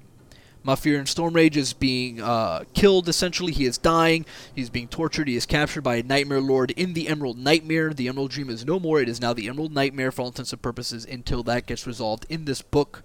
The Nightmare Lord who is in behind all these nefarious plots and whatnot is actually Xavius, which was the first satyr ever. He was a character introduced in the official canon for the War of the Ancients trilogy. He was the head advisor to Queen Ashara, and he was turned into a tree in a very gruesome, horrible way by Malfurion Stormrage during the War of the Ancients trilogy events. He has basically been biding his time, but one night he has been corrupting using the demonic gifts that were given to him. So he's been corrupting the Emerald Dream, turning into the Emerald Nightmare, actually using an existing corruption from this rift that is referenced in the book as having a connection to the Twisting Nether, surprisingly enough. There's a bit of a retcon here because in the quest that you deal with during the opening of the gates of Ahn'Qiraj in the original World of Warcraft and classic vanilla WoW, Malfurion Spirit comes out and says, hey, this is an old god that is doing these things to the Emerald Dream. And that's not really confirmed in this book, and if it gets changed, awesome. Seeing as how the old god that they were referencing was Sithun, which was killed off in Ahn'Qiraj. He was the last boss for all intents and purposes. He's done. He's dead. Even in the comic books, he's done. He's no longer an issue. Okay? And then we have Yogg-Saron as another old god. He's done. We have the old god that is unnamed in the Master's Glaive in the Darkshore zone in the game right now. You can go visit, hopefully, before it gets changed. That's also a non-player. I mean, we're running out of old gods here to deal with. I personally believe that it has to do more with Sargeras and the Burning Legion coming back in some regard, because as soon as we're done with Deathwing and as soon as we're done with Queen Ashara as bosses that are going to be in Cataclysm, pretty sure the next step is Sargeras, and then Warcraft is done as a franchise. But that's just my personal opinions, my speculation. Take it as you will. Fandral Staghelm, the asshole archdruid leader of the Druidic Order that is in Darnassus now. Nobody likes him. He has been using Marrow Grain, which we've had to farm for too damn long, to poison Malfurion Stormrage because he has been corrupted, as in Fandral has been corrupted, by the Nightmare Lord under the guise of his long-dead son who died in the War of the Shifting Sands with the AQ and all that other stuff back in the day. He has been poisoning Malfurion. He eventually gets decimated. It is not clarified in the book if he is killed or if he is just essentially reduced to a vegetable state for all intents and purposes. So he's no longer a player at all. Brol Baremantle, who you may know from the comic books and whatnot, is exonerated, I guess. He finally attains his power. He gets over his trauma about when his daughter died and how it was his fault and all this other shit. And he has the same horns, the Gift of Cenarius kind of deal that Malfurion has, but his eyes were always blue. They were not glowing yellow, and with the antlers is apparently a big deal for druids. It's about as close as they can possibly get to being, like the demigod Cenarius, to being as close as possible to nature. But if you have the blue eyes, then you're just a normal asshole night elf, and so that gets changed. He gets elevated. I am pretty sure that he will be the new leader of the druids for the night elves. As well, Teldrassil has been corrupted and is being further corrupted by Fandral Staghelm. It was being corrupted by the Nightmare Lord, and Fandral Staghelm was assisting in this corruption, using the druids in a special convocation that he called of all the druids to feed their power, to weaken them and distract them, while he was trying to purify, which is actually he was trying to corrupt even further the Teldrassil world tree and turned it into his evil manifestation on the world on Azeroth as we know it. The Nightmare Lord Xavius' main goal was to merge both worlds together and put everybody in this horrible state. There was a mist coming out onto the world. A lot of people were falling asleep, not waking up. This is where the whole thing kind of alluded. This is where all the hints began hitting, was people were falling asleep and not waking up. People were trapped in these horrible nightmares, and not just, schmuck peasant people. We're talking about like Sylvanas, Thrall, King Magni. A lot of major players were just falling asleep, not waking up, going through these nightmares, becoming pawns of the Nightmare Lord. People were awake, and it was, while they were dreaming, but their physical forms were awake and around, shambling about like zombies, killing others, and it was a major, major, major deal. In the story. That gets resolved, of course, when the Nightmare Lord gets vanquished. I've noticed that the Dragonflights in this book is another example of the Dragonflights being attacked or being singled out systematically, and I'm going to talk about that more in a second. But I just wanted to, reiterate that we have Old Gods are now questionable as the reason for the corruption.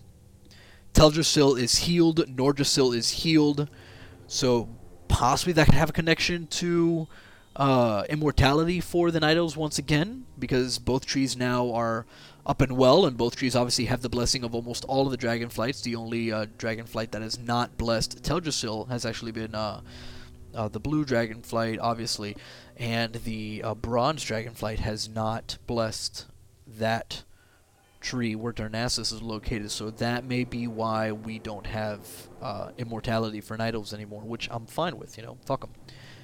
Aranakis, who had been cured prior to the events in the book of his corruption, is destroyed, he is slain, he sacrificed himself to save Ysera in the Emerald Dream, and he plays a major role in helping the Emerald Dream become purified and become cleansed again, so that pretty much does it for the story. Malfurion at the end, very, very happy ending, marries Tehran the Whisperer and finally decides that he's not going to be an asshole hiding away in the Emerald Dream anymore. He's actually going to, go spend time with this woman. He's going to go do what guys normally do, when you run into a Night Elf chick, and that's, a little tall but worth the climb, you know what I'm saying? Anyway, that pretty much does it for the story. I know it was very sporadic and kind of, lacking a lot of detail, but I don't want to spoil everything. I want you guys to read the book. It's really, really, really not bad. Read the book. The last thing I'm going to mention for about maybe 2 minutes is speculation. Now, we have a lot of shit going on in this book that a lot of people are going to see. We're going to see in the game when Cataclysm comes out, especially the results of events in this book, and we're going to be wondering, why did this happen? And the answers are going to be in the book. Some speculation that I want to think about is particularly Broll is going to be the Archdruid. With Fandral Staghelm out of the picture, there needs to be an Archdruid in charge of the Druids in Darnassus, somebody who can be a trainer, somebody who can play a lore role, somebody who can give out quests. That's going to be Broll Baremantle, in my opinion, because Malfurion Stormrage is going to be too busy helping the World Tree in Mount Hyjal when Ragnaros comes out of his banishment in the Elemental Plane to assault that. So that's where he's going to be. If there's an immortality connection with the trees, that may or may not happen. Like I said before, the Dragonflights are being targeted. I personally believe that Sargeras' return is imminent. After the events of Cataclysm, I believe the next and final expansion is going to be with Sargeras and the return of the Burning Legion, and the reason that Azeroth is so important and why there's so many things going on with Azeroth, and the Titans will be coming back to Azeroth in this big massive battle between the Pantheon and the Titans and Sargeras has been trying to undermine as much as possible via the Old Gods, via anything at all possible that he can, the defenders of Azeroth, the Dragonflights particularly. We've noticed the Blue Dragonflight got essentially annihilated, the Black Dragonflight's out of commission. In the next patch that is coming out in the live World of Warcraft game, we have the Red Dragonflight under attack by the Black Dragonflight, so that's another issue. We have the Emerald Nightmare hitting the Green Dragonflight. There ain't shit left. There ain't another color in the rainbow of Dragonflight left. The Infinite Dragonflight with the bronze dragons that are in the in the Caverns of Time, that's a major issue as well. So, the Emerald Dream, I believe, is going to be another raid content, zone content kind of release, such as Uldor was. It's going to be a big deal where perhaps they're just going to release an entire zone now that is instance. You take a portal, you get to this zone, instead of just a raid. It may just be a raid, but at this point I'm not exactly sure, and that's where we're going to have a big how-to-do on the corruption with the Emerald Nightmare. That little story arc, that's going to be very interesting how that's going to play out. If that does not become a raid issue, if it just comes out as a zone, that will open up to kind of give you hints and tidbits to the next expansion after Cataclysm, then I'm pretty goddamn sure that Queen Ashara and Nazjatar, which were the Naga city under the water, is going to be the big deal boss, as well as the old god that is down there.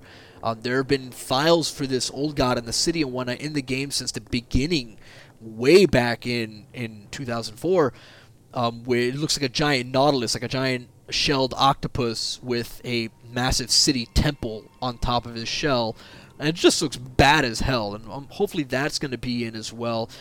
We're going to see satyrs coming back. We're going to see a lot of the other baddies and the other mobs and whatnot that were in Desolace, that were in these out-of-the-way places that nobody fucking goes to anymore, you know, where like satyrs played a big role. Nobody cares about them anymore because you only ever really see them in such small areas.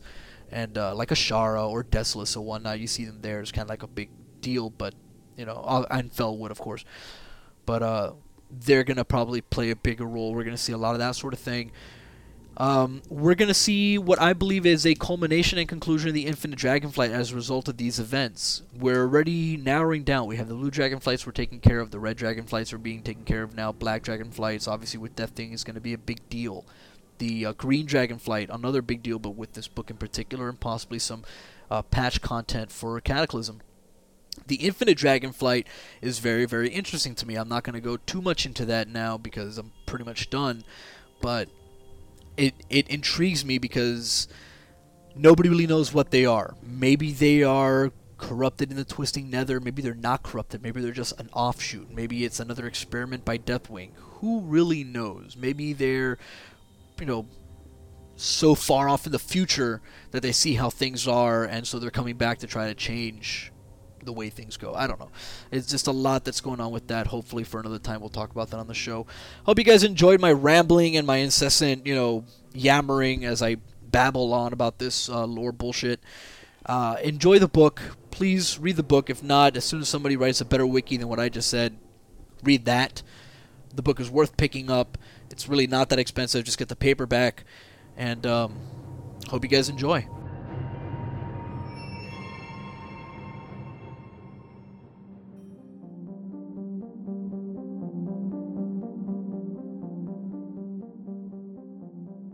Hello everyone, this is Vince from MassiveNerd.net, bringing you my weekly Mass Effect 2 squad member biography.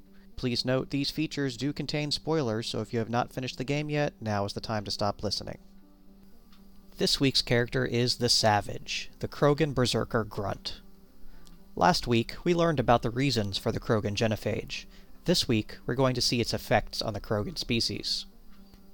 As part of his mission, Shepard is sent to the planet Corliss by the Illusive Man in search of the Krogan warlord Okeer. Okeer is rare among the Krogan for his use of science and technology. While curing the genophage was his original goal, that is no longer Okeer's purpose. Instead, he is creating tank-bred Krogan. If merely surviving birth is all it takes to become a real Krogan, then Okeer feels the Krogan species as a whole is weakening. Instead, he would rather take his tank-bred Krogan, unconcerned with reproduction, and prove that only the strongest Krogan should survive. Okeer is willing to do anything for his dream. He worked with the Collectors to obtain genetic information. He promised an army of Krogan to the Blue Sun mercenaries to secure funding. This is what led Okeer to Corliss. He had become an outcast among the Krogan. In time, the Blue Sun's Captain Jador realized she had been played by Okeer. He never intended to give her the army. The Blue Suns attacked, and Okeer opened the tanks. Thousands of Krogan, deemed imperfect and rejected by Okeer, were used as cannon fodder, all to protect his one true, perfect specimen. When the battle reached its conclusion, Okeer sacrificed himself to protect his perfect Krogan, entrusting the specimen to Shepard's care. If Shepard chooses to release the Krogan, he will have to demonstrate his strength in order to earn its service. The Krogan uses the name Grunt for himself. One of the last words in Okeer's final message to the tank, Grunt feels it is perfectly descriptive of his purpose. Grunt truly is the perfect Krogan. Engineered from the genetic information of the Krogan's greatest warlords, imbued with the memories of great battles, and indoctrinated by Okeer's philosophy, Grunt was bred to kill and is more than capable of the task. What Grunt lacks is direction, a purpose. He knows from the tank that he hates Turians and Solarians, but he doesn't know why. It is Shepard's responsibility to guide the young Krogan. Grunt is a terror on the battlefield, proving to be a worthy addition to the Normandy team. However, in time, he begins to grow restless. He becomes edgy and irritable, even by Krogan standards. When he's fighting, everything is fine, but when idle, he is overcome with increasingly violent urges. Fearing that this is some sort of illness, Shepard sets course for Tuchanka, the Krogan homeworld. This begins Grunt's loyalty mission, Rite of Passage. Shepard and Grunt arrive on the war-torn planet and are given a cold greeting. Aliens are rarely permitted on the planet, and Grunt is seen as a lesser being, a dog that deserves to be put down. Shepard's reputation is the only thing that gets them an audience with the Krogan chieftain, usually Urdnot Rex, depending on the events of the first game. The chieftain explains that Grunt is not sick, he's merely coming of age. He needs to undertake the Rite of Passage to become a full adult. Of course, this is met with resistance from another clan leader, Gatatog Uvenk, stating that no tank-bred Krogan is worthy of the rite. Ultimately, the decision is up to Clan Urdnot's shaman. Shepard must get Uvenk to back down and talk the shaman into allowing Grunt to undertake the rite. The shaman explains that Grunt does not have to take the rite alone. He could bring his Krant, those that are sworn to fight in his honor. The mark of a true Krogan isn't birth or personal strength, but rather earning loyalty and respect. If a warrior cannot find anybody willing to fight and die for him, then he is no Krogan and unworthy of the rite. The rite itself is fairly straightforward. Grunt and Shepard are taken to an old, bombed-out Krogan city, demonstrating the height of Krogan strength and a knowledge of what the species will return to in the future. Activating the Keystone gives a short speech about Krogan history and summons several waves of enemies, ending with a battle against a Thresher Maw. While it is only necessary to survive the Thresher, Grunt can become the first Krogan since Rex to actually kill one during the rite, earning 4 mating requests for Grunt, and 1 for Shepard. After successfully completing the rite, Uvenk shows up and offers Grunt a place in his clan. Grunt may be tank-bred, but his strength is unquestionable, and he would be a great asset to Clan Gatatog. Grunt refuses. He was nothing more than a tool for Okeer, and he will not be a tool for Gatatog. The dispute is settled the same way as all Krogan disagreements, with one party dead on the ground. With the rite completed and Uvenk defeated, Grunt has finally earned his place in Clan Urdnot. Among other things, this allows him to serve under a battle master. Grunt chooses Shepard as his battle master, saying Shepard has no equal. Given a place, given a purpose, given a clan, Grunt now has direction in his life. He has a reason to fight and kill, and his outbursts are over. Grunt is easily one of the best characters in combat.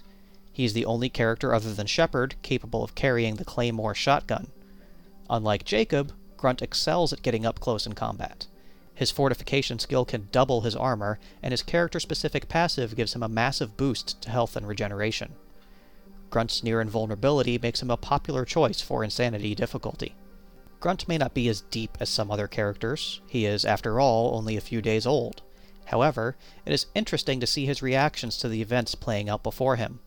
Without preconceptions or secondary loyalties, Grunt is the one member of the Normandy crew that will always give Shepard the truth, and the one that will always have his back.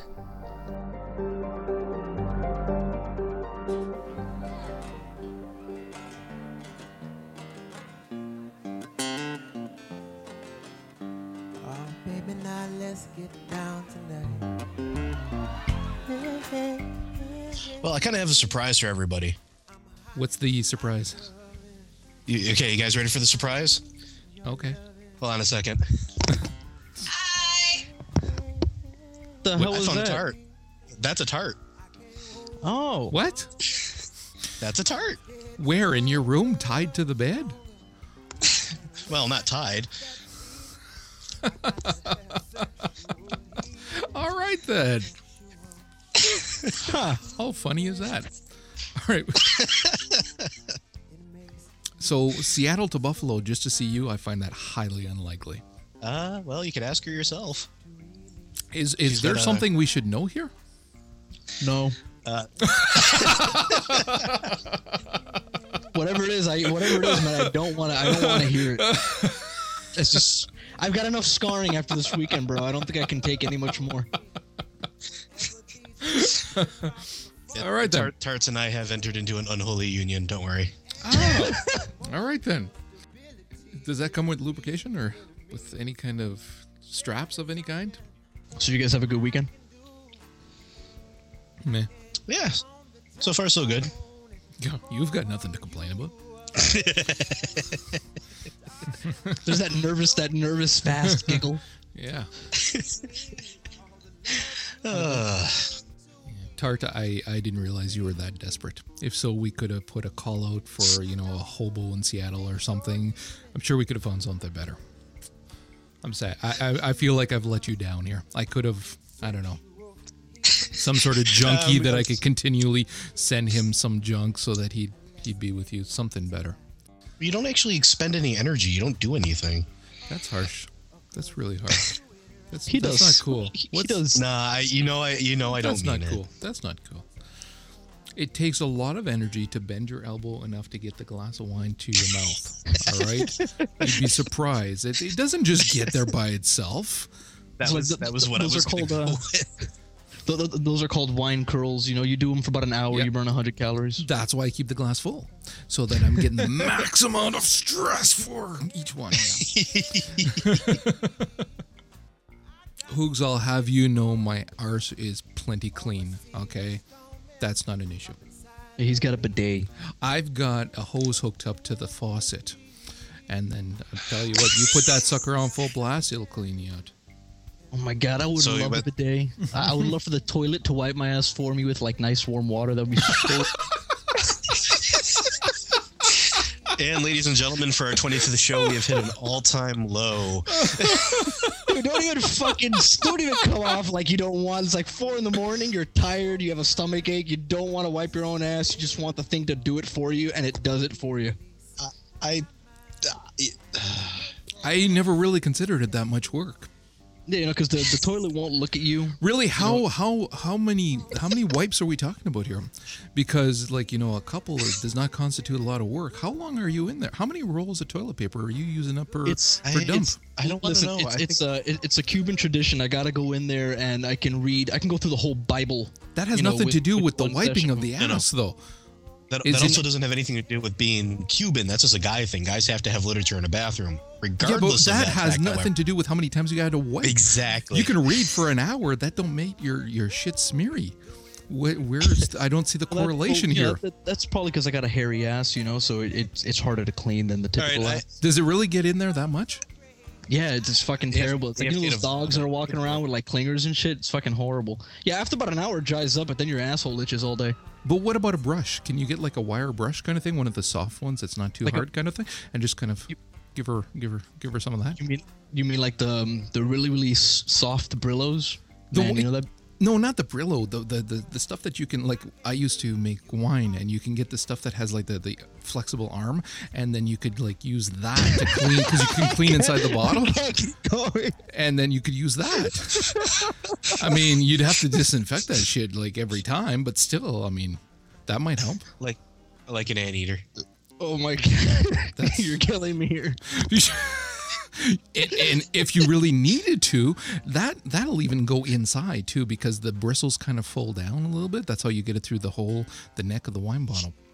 Oh, no, so then cool. You could even like kind of just a little inside, and just to make sure that nothing's about to peek out and say, "Hello, folks." No, I swear to God, I just clenched my ass when you said that. No, that hurts. That'd be too much. Like seriously, God. You spit on it and you might enjoy it. All right, I'm officially creeped out. Congratulations, gentlemen. Thank you very much. Everything I've eaten for lunch and dinner tonight is going to be coming back up very shortly. That break is going to be very fun. Totally ostracized our co-host, the audience. Everybody's having these mental images of what my ass may or may not look like. Apparently, a lot of hair. I can totally see the reviews now. Seriously, like, are we talking like long enough that you can like braid it, or are we just talking very thick? I was about to say that. Are we talking length or thickness? No, length. I'm gonna braid my ass hair to my chest hair. That would be painful though. Yeah, but that's gonna look awesome as shit. That's gonna be the newest thing. And then I'm gonna wear assless chaps. Cool. That is sweet. You'd look like an upside down dwarf, essentially, is what you're saying. Wait. Don't let him fool you. He's got the assless chaps in regular rotation. He lives in Miami. What else is he going to do late night when he's done with the podcast and his wife won't touch him? Rock and roll. Right, yeah. You're a little too happy right now, Joe. Really, it's kind of creeping me out because Tart is not do you want typing. me to go back into? I'm just saying, Tart's not typing anything. There's no conversations from Tart, and here you are, like all happy. He's giggling. That can't possibly be good. Yeah. You know? It's been a while though, so I would expect a certain amount of giggling. No, Dan, I'm not drunk. Not tonight. Yeah, he doesn't want to wake up with a bunch of twit photos of his ass and fucking in the air and whatnot with, Tart putting a thumbs up right next to him. Her thumbs in. Tart, leave him alone. Tart. God damn it, we got a podcast to do, woman. Jesus Christ. Hello. No, for Christ's sakes. Seriously? Hello? Seriously, Joe? Yeah? Tart, you are going to be the butt of all our jokes. Pun intended. From here on out. Bum. I guess we're talking about anal now? What? What the fuck is on your screen?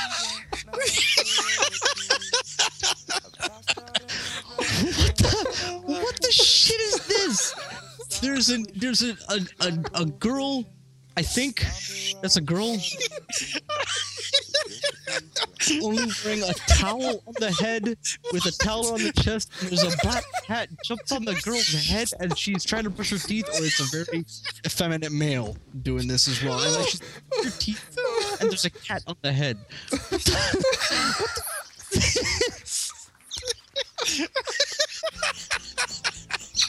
Roger, I would ask what the fuck's wrong with you, but I don't have time for the answer. Good Lord, where do you find this shit, really? The cat is trying to get down. Look at the cat is trying to get down. It's reaching for the dude's freaking shoulder. No, it's not. It's just hanging there. It's not. I swear to God, if an animal tried to get on my head when I was brushing my teeth, I would fucking kill it and eat it. It sucks the podcast people who not get to see Majesty. You gotta put this in there somewhere as a small video segment of just this video. The cat's still on his fucking head. And then that shit-eating grin that he's giving to the camera at the very end. What the... All right. You know what? I think I gotta go.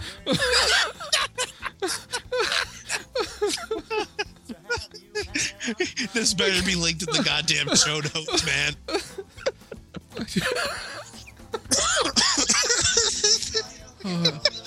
I had to put it in there. Oh God. Lord. Oh no, here we go, our life is one big fun. Oh no, here we go, as Yoko sings. I know that when I say this